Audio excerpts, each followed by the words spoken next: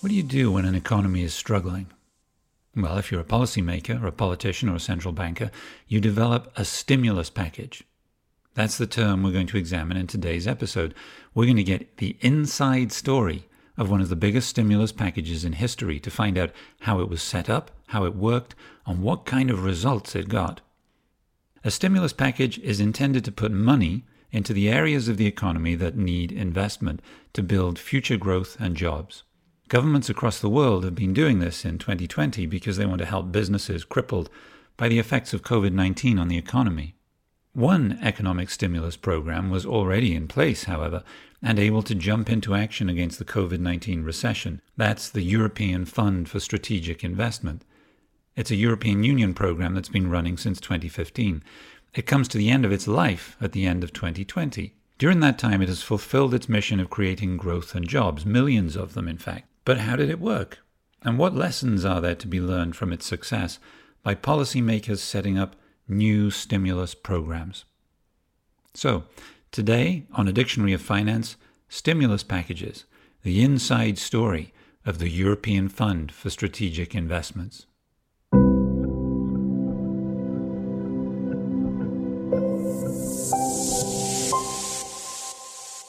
This is A Dictionary of Finance. I'm Matt. Before we get going, don't forget to subscribe to A Dictionary of Finance on Apple Podcasts, Spotify, and anywhere else you listen to your podcasts.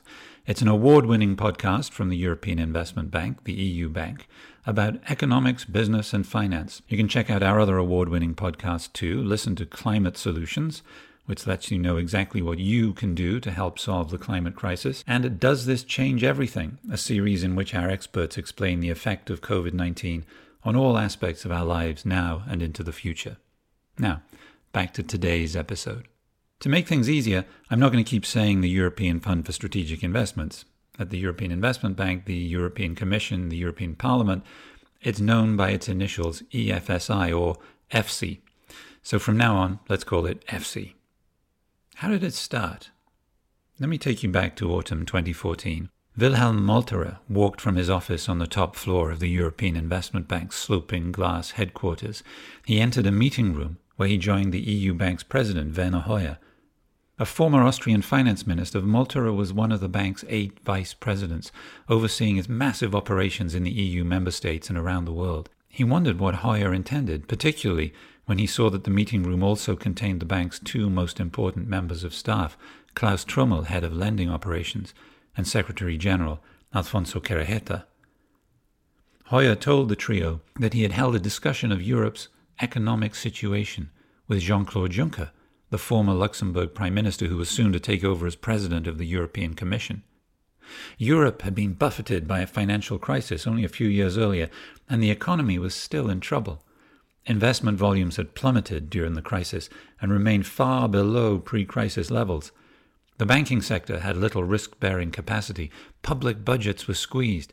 There were other concerns about the immaturity of European capital markets and inconsistent regulatory environments across the EU. In response, Juncker had told Hoyer that he needed to send a strong signal that economic recovery was the new Commission's priority, and that it would put the full power of EU institutions behind that task. Hoyer was ready.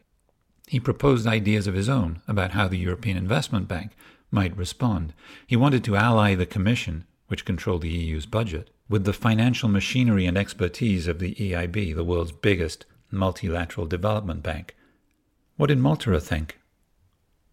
We were a bit puzzled whether we can make it or not, because it was absolutely unknown territory, not mandates, because mandates for EIB are not new at that time, but the sheer size of it, and the extreme, the really, I would say, rather challenging level of ambition.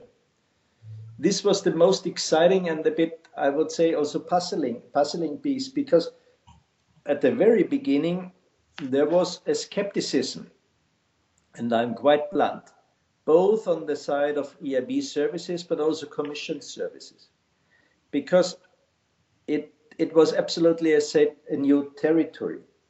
And it was forcing the institutions, and I wouldn't say the EIB group and the Commission just. No, it was forcing also the member states, and it was forcing also the European Parliament to enter into this new territory. The plan was going to take the European Investment Bank into unknown territory. Molterer and his colleagues wondered at the challenging nature of the project as they began to put together a structure for it. They also aimed for an ambitiously large amount of investment, 315 billion euros in supported investment over 3 years. That would later be increased to 500 billion euros once the program had started to prove itself. For the European Investment Bank, Molterer saw that this program would mean a shift from output, making big loans to big corporations, to impact, in which every euro it loaned would have to spur an eventual investment totaling 15 euros, when the funds crowded in from other investors were included. It would be investments on the ground that counted. The fundamental principles of what would eventually be the European Fund for Strategic Investments were quickly in place. The EU budget would offer a guarantee to be used by the EIB group, the bank, plus its small business specialist subsidiary, the European Investment Fund, to develop and deploy products for the market. Juncker had made it clear that the Commission was not a bank, and that he wanted to leave that end of the plan to the European Investment Bank. A critical element, Molterer knew, would be to maintain a lean governance structure for this new market-driven operation. While the European Investment Bank would deploy the financial products, it must be an independent body that decides upon the use of the guarantee, he thought. That would be key to a transparent and trustworthy application of the regulations and their instructions for how the European Investment Bank might use the guarantee. Soon this body came to be called the Investment Committee. Wilhelm Molterer went from being a vice president of the European Investment Bank to managing director of the EFSI Investment Committee. You have two big machines. And the two big machines, one is called EIB Group and the other is called EU Budget. As long as the two machines are running in parallel and are not interconnected, their efficiency is okay, but if you put the strength of these machines together, you are not just doubling the effort. No, you are making 3 times, 4 times, 5 times more out of it.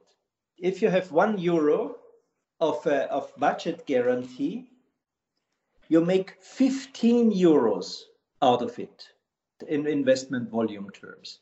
And this is the real thing. You have to tackle the problem. And what was the problem at that time?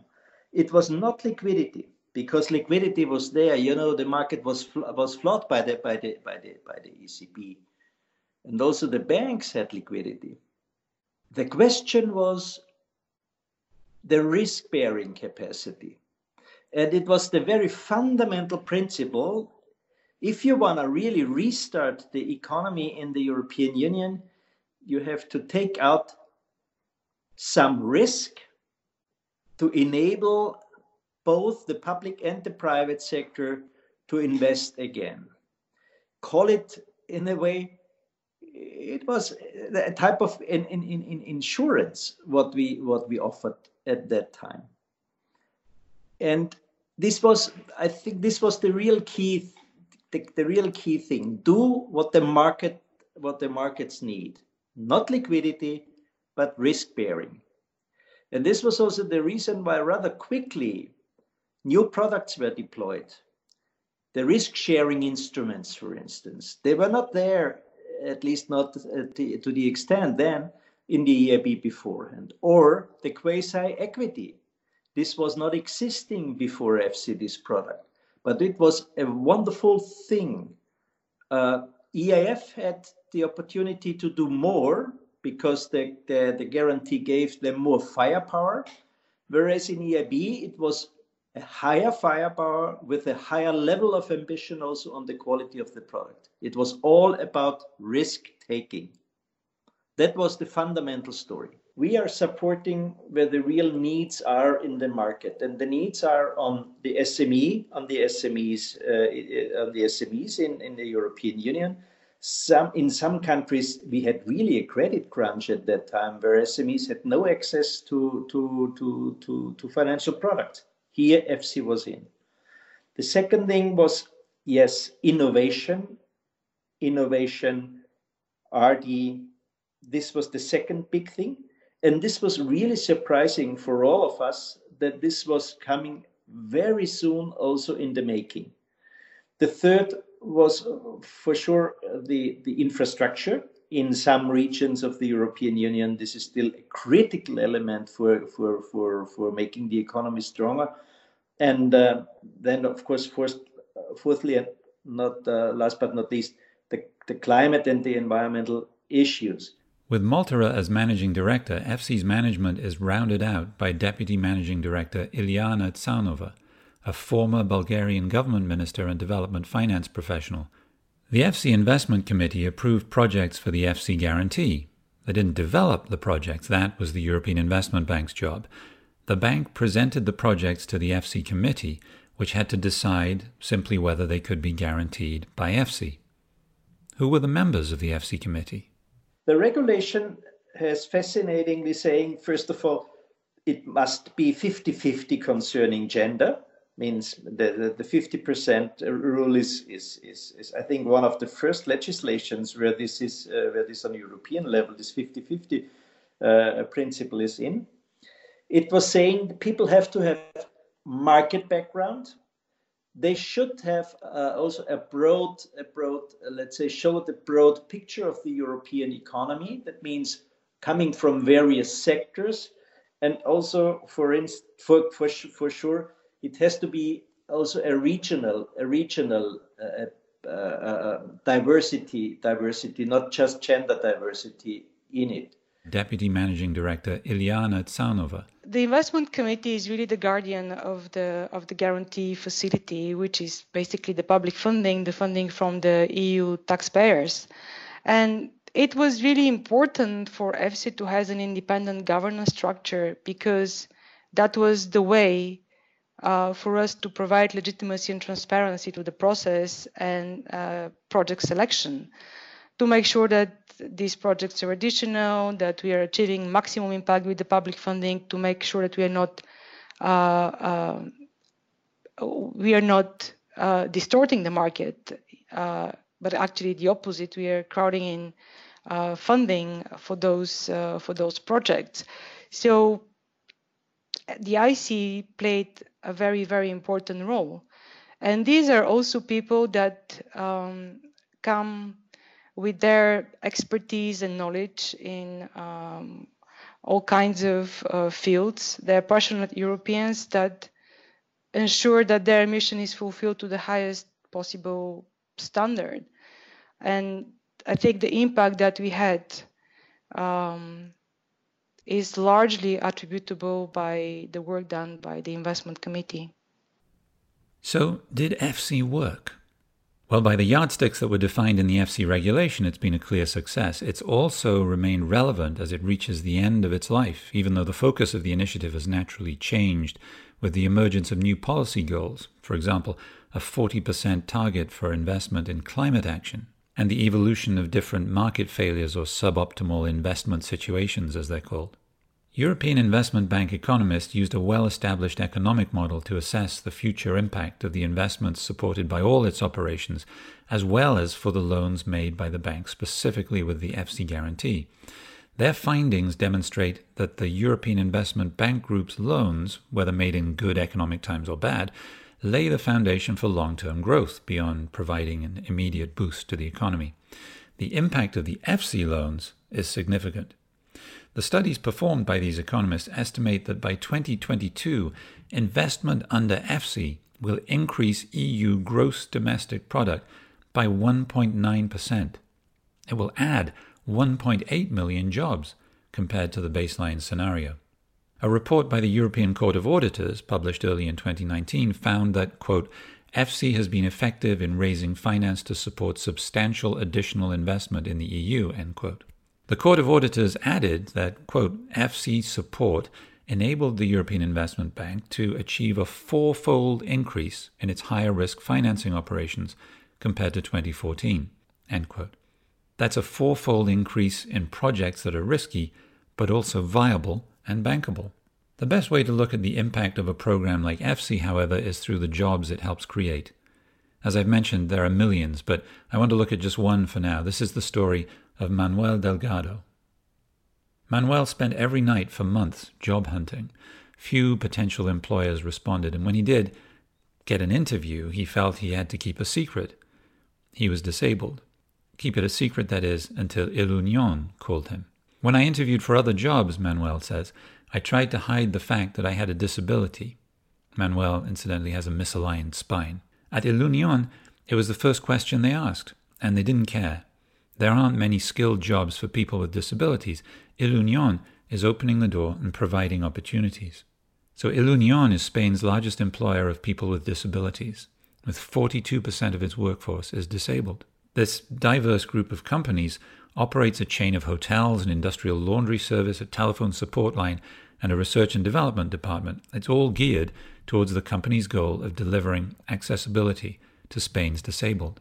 The European Investment Bank's €35 million loan to Ilunion is backed by the EFSI guarantee, and it creates 200 permanent jobs and a further 725 jobs during the implementation of improved energy efficiency at the company's facilities. Manuel says this about it: I'm so grateful for this job, it made me feel more optimistic. Often it isn't just about the money, it's about fulfillment, about feeling useful and being a person like anyone else. I mean, if we look at the last 5 years, I could confidently say that the public support from the EU budget has been absolutely pivotal in sustaining risk capital financing across the Union when it suffered from those huge investment gaps, both cyclical and structural. So I think that's something we need to really remember. If it wasn't the EU public support, we wouldn't have been able to support those projects that brought jobs and growth to the EU economy. EFSI also provides a test case in how to fight a crisis. Take EFSI's part in the EIB response to COVID-19, for example. When coronavirus struck, the European Commission joined with EU member states and European institutions to prepare a swift and massive package of relief for businesses devastated by the pandemic. EFSI was already at work, immediately delivering hundreds of millions of euros in financing for projects that aim to fight COVID-19. With EFSI backing, the European Investment Bank financed a €50 million deal in May 2020 to back COVID-19 trials of a treatment by German-Israeli company Pluristem, which uses placenta cells to fight infections. In June, the bank used the EFSI guarantee to back Germany's BioNTech with a €100 million loan to support its COVID-19 vaccine program.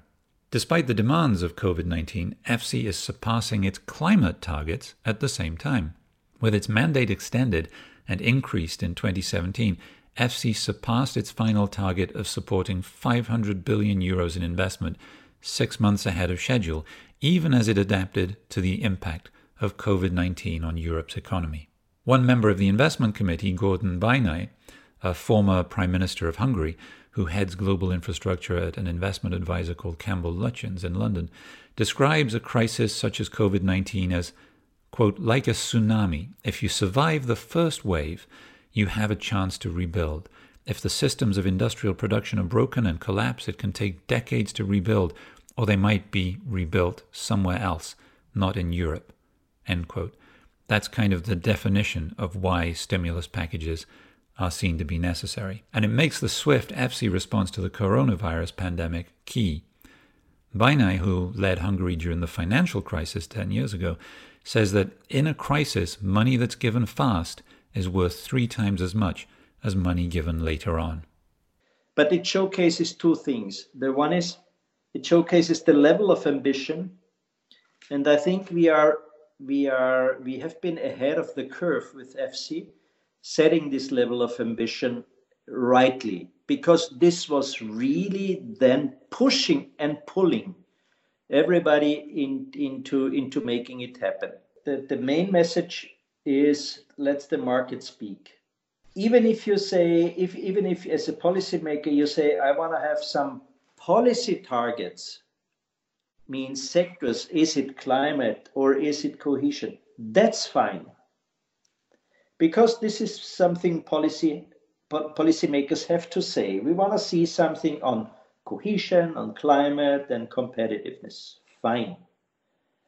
But stay away from the concrete proposals, stay away from the concrete products. Let the professional people do their work.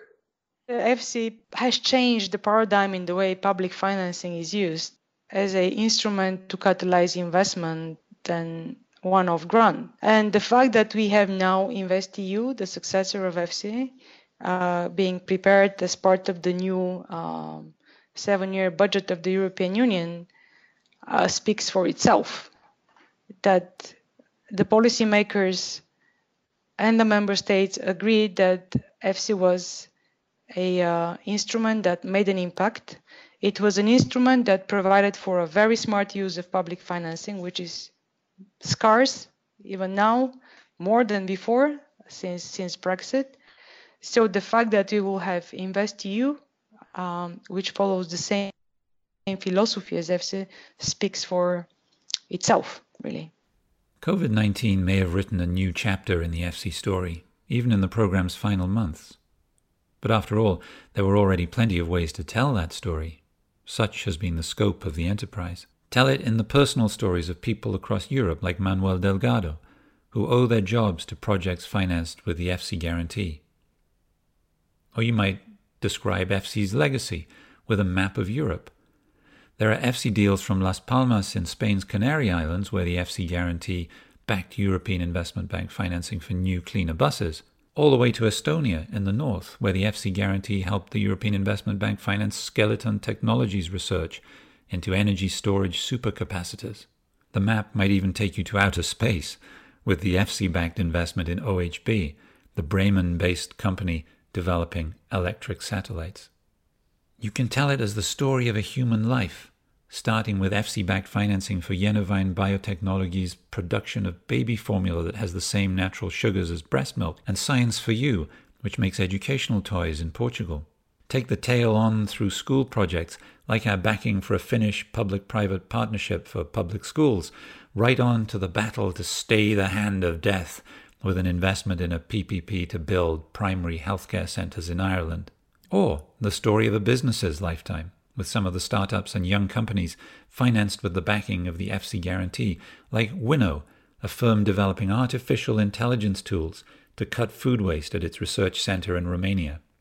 Or tell it from small to big, with a family metal moulding firm in Western Germany financed by the European Investment Fund with the EFSI guarantee, all the way up to European Investment Bank deals with giants like Ericsson, Telefonica and Deutsche Telekom for their work on 5G infrastructure. All these ways to illustrate the EFSI legacy look to the future of a Europe with an innovative, sustainable economy. Electric car charging stations in Italy, digitalizing traditional businesses in Spain, researching high-performance seeds for crops that resist pathogens in France, construction of medical facilities in the Netherlands. These different EFSI stories are written from the same script, in which scarce public resources are used expertly to build jobs and growth for the EU citizens.